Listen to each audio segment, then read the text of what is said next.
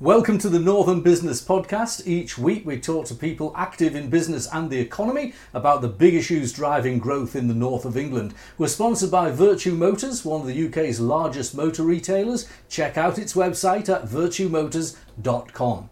I'm Graham Robb, owner of Recognition PR. We help scores of businesses promote their products and services, and some are featured on this podcast. Make sure you never miss an episode by subscribing on YouTube or wherever you get your podcasts.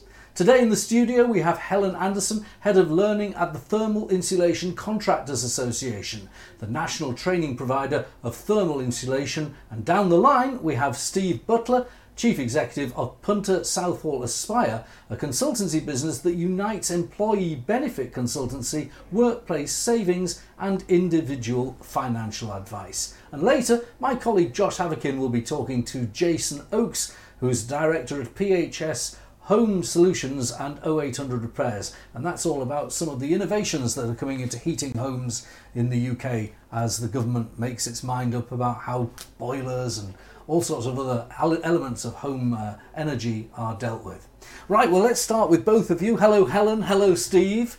Steve, Hi. Well, first of all, let's kick off. We talked about your consultancy, and we'll drill into what it does in a moment in terms of delivering advice on employee benefits and employees generally. But how are you finding the economy? I was looking at the latest data. We'll flash up the graph of real GDP growth according to the IMF. The international snapshot shows that the UK has had faster growth than any other European nation or many other European nations since 2010, and at the moment growth in the UK surprisingly is exceeding that of Germany. What's your sentiment and what's your experience? I find that a bit of a surprise actually. My clients are the HR directors and the HR team, and most of the challenge that they've faced over the last year is the cost of living crisis and how that's impacting their employees, how their employees are kind of managing, to keep themselves focused at work with the kind of financial distractions that they're experiencing, which, ultimately come off the back of Brexit and COVID, etc. And businesses have really struggled to grow through those periods. So I'm surprised that the GDP numbers look that good from the IMF. My own client base, which is a basket of different clients, a large proportion of their biggest problem is recruiting because they have pipelines of work. So that their issue is they could grow if they could recruit, and albeit they are trying to deal with the challenge of wages and so on, there does seem to be a pipeline of work, and maybe that's a regional thing. Many of them are based in the north of England, and maybe a sector thing.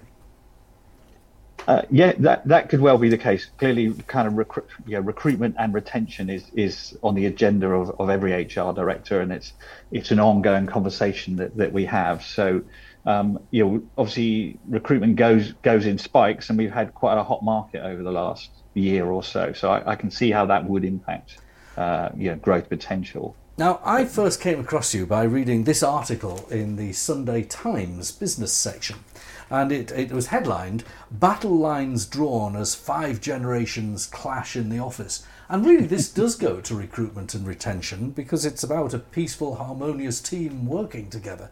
And I know you've written a book about this, which, what's the title of the book? Mind the Gap?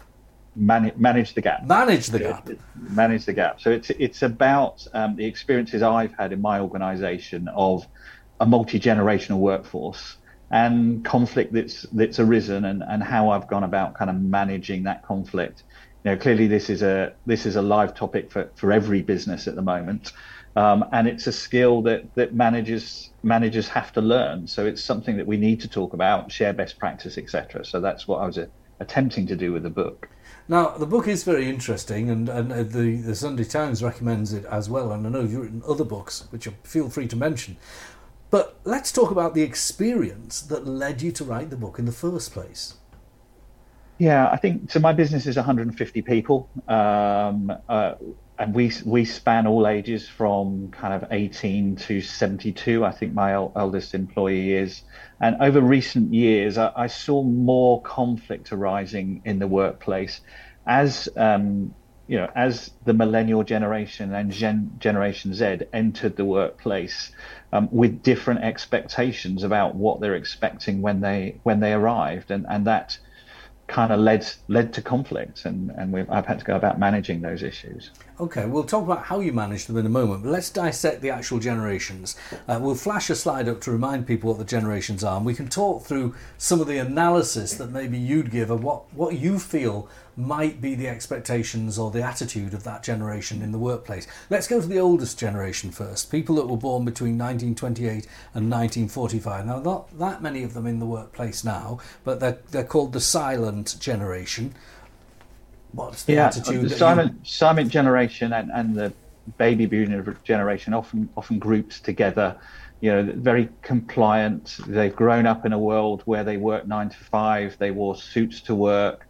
They worked in organisations with hierarchy, and they respected their bosses and didn't challenge. And that's what they've grown up with, and that's kind of how they expect work to be. So certainly when they experience people wanting to wear, not suits to work, or not work 9 to 5, or not be in the office all the time, they're kind of surprised at that reaction because they think that's the way it should be. I get that. I am of that generation because I was born in 1964. I know I don't look that old, I know. But 1964, that makes me the very tail end of the boomer generation. I still do wear a suit to work. You should hear the soundtrack in my car, by the way. My daughters pick on me. It's boomer music, folks. It's boomer music. This element of compliance, the other element is that there's an element of not clock watching, careers and so on being very important. Yeah, absolutely. And I have to say, before we kind of get into too much detail about the different generations, referring to people by Generation Z or Baby Boomer over recent years has caused a lot of conflict by virtue of the titles themselves, because people are stereotyped for being a certain way, and clearly we are all very different, and you can't just group people by when they were born. So one of the things that I propose in my book is it's experiences that shape the way that people behave, and the biggest fundamental experience that has divided the generations has been those that have grown up with the internet and all that's brought with it, and those that haven't. And I think that for me that's the big divide. So rather than talking about Boomer and X and Y and Z, etc., throughout the book I talk about a younger cohort and an older cohort that are divided by this experience of the internet.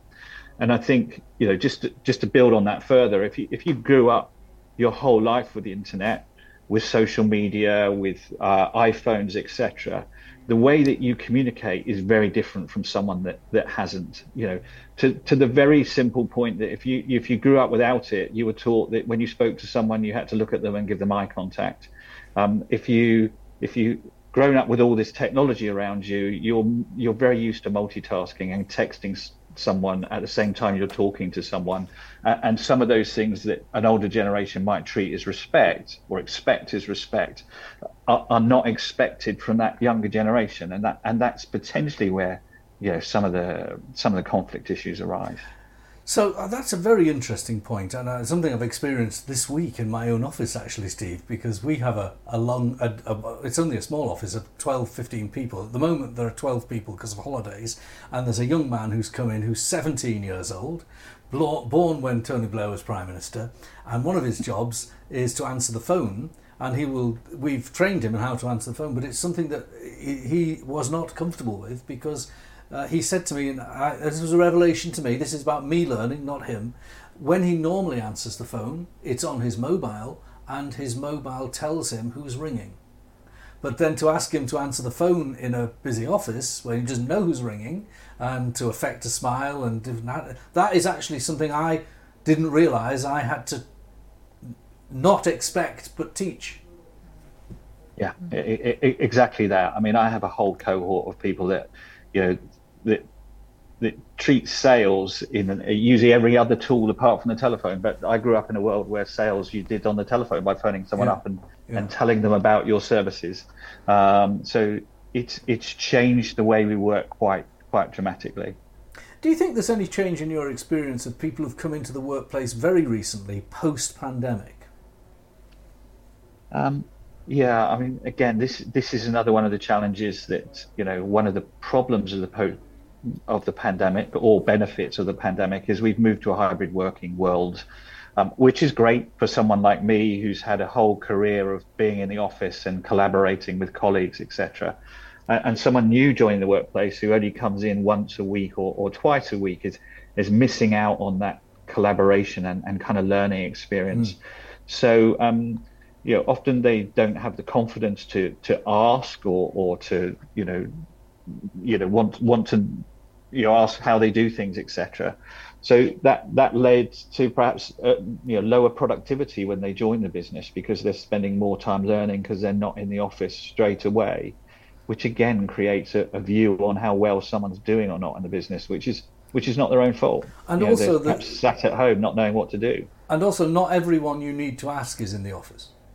Exactly. I mean, we have a full office in our business. We work from the office, and our young guy who's an intern, by the way, a paid intern. I never, ever don't give interns no wage. They always have a wage at my firm. And the way in which someone should treat an intern is to treat it as a learning experience, isn't it? The millennial generation is the one that people of my age and maybe of yours have traditionally had a bit of fun with, the snowflake labels and so on. But is there a way of understanding that cohort of people and how they are reacting, both in technology terms and, unlike my generation, they are coming into a time that buying a house is more difficult, that they may have large student debt, which I wasn't saddled with when I started in the workplace. Perhaps an understanding of that is important as well. Yeah, and in fact, this is the largest generation in the workplace now, and they're now of an age in their 30s that they're in kind of management roles. So they're the really dominant force in the workplace now, and their view of the world is important. And I think for me, one of the observations that I made is my older cohort of people kept their personal life and their business life very separate. If they had friends at work, they'd tell them about their personal life, but they wouldn't broadcast their personal life in the office. They kept the two very separate. Now, the younger cohort, the millennials and Gen Zs, grown up with technology, grown up with social media, Instagram, they're constantly sharing. And they see the world very integrated between their personal life and their business life. So it's perfectly reasonable for them to say, well, I'm dropping out the office for a couple of hours to go and see a friend because I'll make up the hours in the evening. And they will make up the hours in the evening. But for someone that's always at work 9 to 5 and has never blended their work and their personal life together, they find that challenging. And again, another area where conflict arises. Having said all of that, why shouldn't we all have the flexibility to kind of drop in and out of work as required, stop work to go and pick the children up from school and make up the hours later? As organizations, we should really be focused on productivity, not hours kept, which was perhaps the historical way of kind of measuring productivity. So there's lots of positive stuff that comes out of this new generation entering the workplace and the way that they work, but we all have to understand it and understand what the benefits of each way of working is. Lastly, I just want to ask you about a prevalence in business that I think probably is driven by generational and attitudinal thinking, and that is towards ethics, ESG and so on.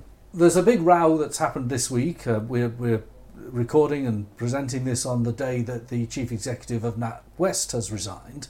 And she has resigned ostensibly over a very narrow point of client confidentiality, but that narrow point of client confidentiality was born of an ESG attitude to compliance, where a group of compliance officers had compiled data on a client of a bank, namely Nigel Farage, and there was an attitude and approach to ethics that on one side of the coin you could argue demonstrated overreach and intolerance, and on another side of the coin demonstrated a willingness to assert a certain set of ethical values into an organisation's bloodstream.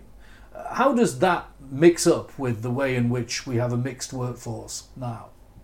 Yeah, it's really interesting because my younger cohort join the workplace and they want the business to have a set of values that are aligned to their own. And often, we'll recruit people and what the business thinks and what the individual thinks aren't aligned, and that individual won't stay very long. It's really important to this younger generation. Whereas I think my older cohort of employees have a different approach. They're coming to work to earn a wage, and if the values aren't quite aligned, it's not such a problem. So I think as organizations, as workplaces, we need to think really carefully about what our values are and embed them into the organization. I think in the example that you're talking about, the whole foundation of banking is based on trust. So if the person at the top cannot be trusted to keep things confidential, then the whole fabric of the bank doesn't work. So regardless of the values of the bank, I believe, ultimately she kind of breached a level of trust that someone in her position should have known better. Absolutely. I completely agree to that with that assessment. It's been fascinating talking to you. Do stay on the line, Steve. I should point out to our viewers that although you are personally based in London, your consultancy has an office in York, so we're a Northern Business podcast, and what you're doing also applies to Northern businesses. Absolutely. We even go as far as Scotland. We're a kind of national business with people all over. Excellent. Right, so that's Steve Butler, and joining me is Helen Anderson. Helen, what did you make of what he said in your role at the Thermal Insulation Contractors Association? Yeah, really interesting. I think particularly what resonated with me was your comment about the kind of this hybrid working from home, working from the office. And I think something I've noticed through my own experience is although there's kind of positives, negatives to both, I think where the completely remote working really impacts is with those new starts. And it's not even about even if they don't need to ask direct questions, I think there's so much you pick up from the office environment through osmosis, from hearing other people's conversations, from just understanding kind of the context of a business, and you really don't get a lot of that from home. So I think there is a place for both, but for new starters, we work a 4-day week from the office and a day from home, and that's most of us, and that's a really good kind of mix for us. Of course, working from home doesn't apply to a number of your trainees. Tell us the job you have at Tika and what kind of market you're in. Yeah, so I was brought in. Tika wear a lot of hats, but the hat that most impacts on my job role is our role as the training provider. So we're the training provider, or the college, if you like, that deliver all apprenticeship training for level 2 and level 3 apprentices. And when we talk about thermal insulation, we're not talking about kind of domestic dwellings. We're talking about engineering sites. We're talking about commercial sites. Think schools, colleges, hospitals, power stations. All of those buildings will have pipework. So we're training those apprentices. So those apprentices come to us to learn their kind of practical skills, and then they go back to site and they hone those skills. So none of that can be done from home. All of it's done very much face to face. And it's interesting talking about this growth in the economy, because what I can say about the thermal insulation industry at the moment, although it might not be kind of mirrored in the rest of construction, thermal insulation really is booming. We've taken more apprentices this year than we've taken in the last 3 years. Obviously, some of that will be an impact of COVID. But we've seen a real kind of increase in the number of apprentices we're taking on. And we think about the kind of people that use materials that need to be insulated, pipes and processes that need this kind of high level insulation. They'll need it for safety. Yep. They'll need it for environmental reasons. Absolutely. And they will need it because there is a general renewal of this kind of infrastructure, isn't there? As petrochemical gives way to hydrogen production, and particularly in the north of England where we have large process industries, there is at the moment an ongoing renewal of those industries. Absolutely. We were at a visit yesterday at Tees Works, talking about all the projects they've got going on there, and obviously there's loads in terms of I have to give a full disclosure, I'm on the board of Tees Works, but I didn't know when you said that. Yeah, so really interesting what they're trying to achieve there, and all the jobs that's going to to bring to the local industry. And I think what we're trying to work out at the moment is how we fit into that. But you're right, a lot of it is about not just kind of new builds for thermal insulation. It's a lot about kind of retrofit and how we deal with sort of embodied carbon in a lot of existing buildings, and how we make them work as energy efficiently as they possibly can. We had the government looking at the net zero agenda. From memory, what was said this week is the Prime Minister said he was definitely committed to net zero and the legal definition and objective of it. But Michael Gove, on domestic settings, is trying to stop people having to automatically retrofit boilers in 12 years' time and maybe alleviate some of the costs on domestic landlords. Does that impact on you in any way? Only in the sense that, I mean, individual domestic dwellings is something that would be kind of covered by a plumber on a much more kind of local domestic scale. But I think there's been kind of quite a few issues with a lot of things around heating in homes, the alternatives to gas boilers. There's a lot of kind of challenges to iron out there. On the more kind of commercial industrial setting, you know, we deal with apprentices that might be going onto sites where heat networks are created for things like flats, and it's really kind of crucial there that everything's working properly, and we're training people with the skills to kind of insulate those pipes to get them working efficiently and provide the energy that's needed. And finally, you've got a project, I think it's based in the East Midlands, but you're putting a definitive effort into recruitment of female trainees. Tell us about that and whether you're having any success. Yeah, that's right. So it's been a bit of a leap of faith, and I think it comes really from the fact that what our members and our employers are telling us is that there is a skill shortage. It's really obvious. Something that we've done quite a lot of analysis on is how many of our workforce are leaving the industry over the next 15 years. So we've got, as with construction more generally, we've got an ageing population. So over the next 10 to 15 years, 30% of the thermal insulation industry will retire. So that's huge. So we've got to fill that gap. We don't think we can always fill that gap with males. If you think of things about like how many people every year are going to university, how many people end up joining things like the NHS, your pool of people gets smaller and smaller. And we haven't really ever kind of promoted it with women specifically. And if you look at society and you look at policies and legal systems, everything's in place now that in theory, women have as much access to construction. But where are they? Because none of them are on site. Well, let's talk to our resident expert today. Yeah. I'm sorry, Steve, I'm going to place you on the spot now. You've looked at different generations in the workplace. What about different generations and different genders' attitude to different types of employment? Does everyone want to be in PR or to be in movies or the media? Or is the attraction of hands-on, blue-collar jobs likely to come back into fashion, particularly as they're very well paid? Extremely well paid, yeah. Wow, what a question. I don't give you the easy ones. I don't know whether I can answer that, but I do think, you know, we often talk about kind of ageism and how older individuals are treated.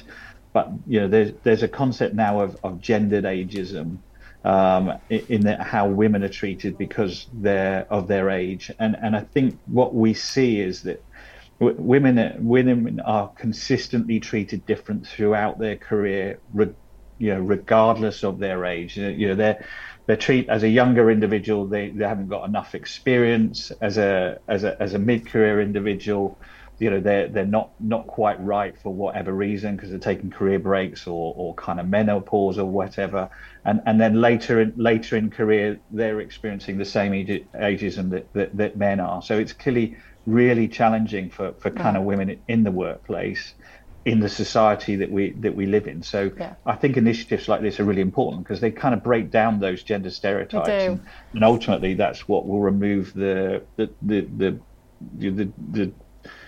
poor treatment that we see in the workplace. Definitely, and I think a key thing for us has been, like I said, in theory, that the playing field has been levelled. However, for us, it's about going above and beyond now. So what opportunities can we create for women that make it even more accessible than it might be for their counterparts? And that's what the Nottingham pilot's about. And we started with Nottingham purely because we've got a couple of employers there that were really interested in taking this on. But, you know, next step is the rest of the world and the rest of the UK. So it will be coming to the north as well if it's successful. And we're really kind of hoping it will be. There's a lot going on to kind of ensure that we're getting some candidates interested in it. Well, look, Helen, Steve, you're both first-time guests on the Northern Business Podcast. It's been a fascinating discussion. I hope you both come back in the next season. Thank you very much indeed. Thank you. Thank you. And now, let's talk to my colleague, Josh Haverkin. Let's see who he's speaking to today. Thanks, Graham. This week, Michael Gove, the Secretary of State for Levelling Up Housing and Communities, has been talking about potentially slowing the phase-out of natural gas boilers. This is to provide more time for investment in infrastructure and also for a better, more cost-effective transition to net zero. Today, I'm joined by Jason Oakes, Sales Director at PHS Home Solutions and 0800 Repair. It's one of the UK's leading suppliers and installers of heat pumps, insulation and boilers. So there really couldn't be a better person on the podcast to talk to us about this today. Jason, thank you very much for coming on. Thank you. Brilliant. So what have you thought of what Mr. Gore's been saying? What parts have really spoken to you? Yeah, it's really interesting comments over the weekend. I'll just start by my experience of with 15 years within the renewable sector, designing and installing renewable technologies and heat pumps. But you know, we're very fully supportive of the government's carbon agenda, and you know that's what we've been doing for a long time. But it's interesting that sometimes you've got to appreciate where the country is at the minute, and obviously the financial side of things. So this fuel deprivation and the cost of the renewable technologies to upgrade on properties at the minute is quite costly and quite expensive. So looking back to what Michael said over the weekend, there's a lot of things that need to be implemented, and the angle he could be looking at is because of the fabric of the buildings needs to be improved. That's and what else can you insulation do? for our listeners, isn't it? Yeah, In layman's absolutely. terms, So yeah, insulate that box as much as possible. Therefore, the heating solution is reduced in the demand. So it's a cost-effective measure on that side. Okay, so what he's been saying is that, or one of the things he's been saying is that getting the EPC level to C for landlords is too costly at the moment, and trying to get those gas boilers out and replaced with green technologies, the cost is too onerous on the property owner at the moment. Do you think that's quite right? Yeah, with what's going on with the interest rates and the cost of living side of things, some of the rented, obviously the people, the tenants, could be struggling. Therefore, it could affect the landlords effectively. But we've got an obligation to meet EPC band C by 2028. Is that the right time to do it? Yeah, we could be. There's a great shortage of engineers, skilled labor on insulation measures and heat pump renewable installers, PV installers, and so it's 600 heat pumps per year. That's what the government's devoted to. Well, we're going to do that. We're trying our hardest, but the reality is that we haven't got the correct labour force and training in place at the minute to hit them targets. So you might be coming from that angle where the skill factor is not there to deliver it at the minute. So from your perspective, it's partially financially and also a labour issue, that there's not the skills, qualifications and experience out there to hit that target. By stretching it out and increasing the time of the phase out, it gives you a bit more time to get the right infrastructure and skills in place. Yeah, absolutely. We've been fortunate. We implemented our training facilities where all of our engineers dual skill effectively across the board that can transition from gas installers to renewable installers quite easily. But yeah, there's a huge cost behind that as well, and it's cost us a lot of money, but we've invested in it, and now we install huge amounts of renewables and insulation measures and fabric side of things for external wall, internal wall, roof insulation, underfloor heating side of things, and that's our primary focus, to make that building as insulated as possible. so the home water tenant effectively, the bills are reduced. It doesn't have to focus on the heat side of it, heat generation, but once you get the tariff correct for the heat pump by having PV panels and batteries, or being smart on your tariff ratings, and you've got a fantastic system within the building. Well, thank you very much for your time, Jason. We're going to go back to Graham now in the studio. Thanks, Joss. Now, if you'd like to join us as a guest on the Northern Business Podcast, I'll be tagging in my colleagues on LinkedIn, so feel free to get in touch. We'd love to hear from you via LinkedIn. Me, Graham Robb, and it's at Graham Robb on LinkedIn.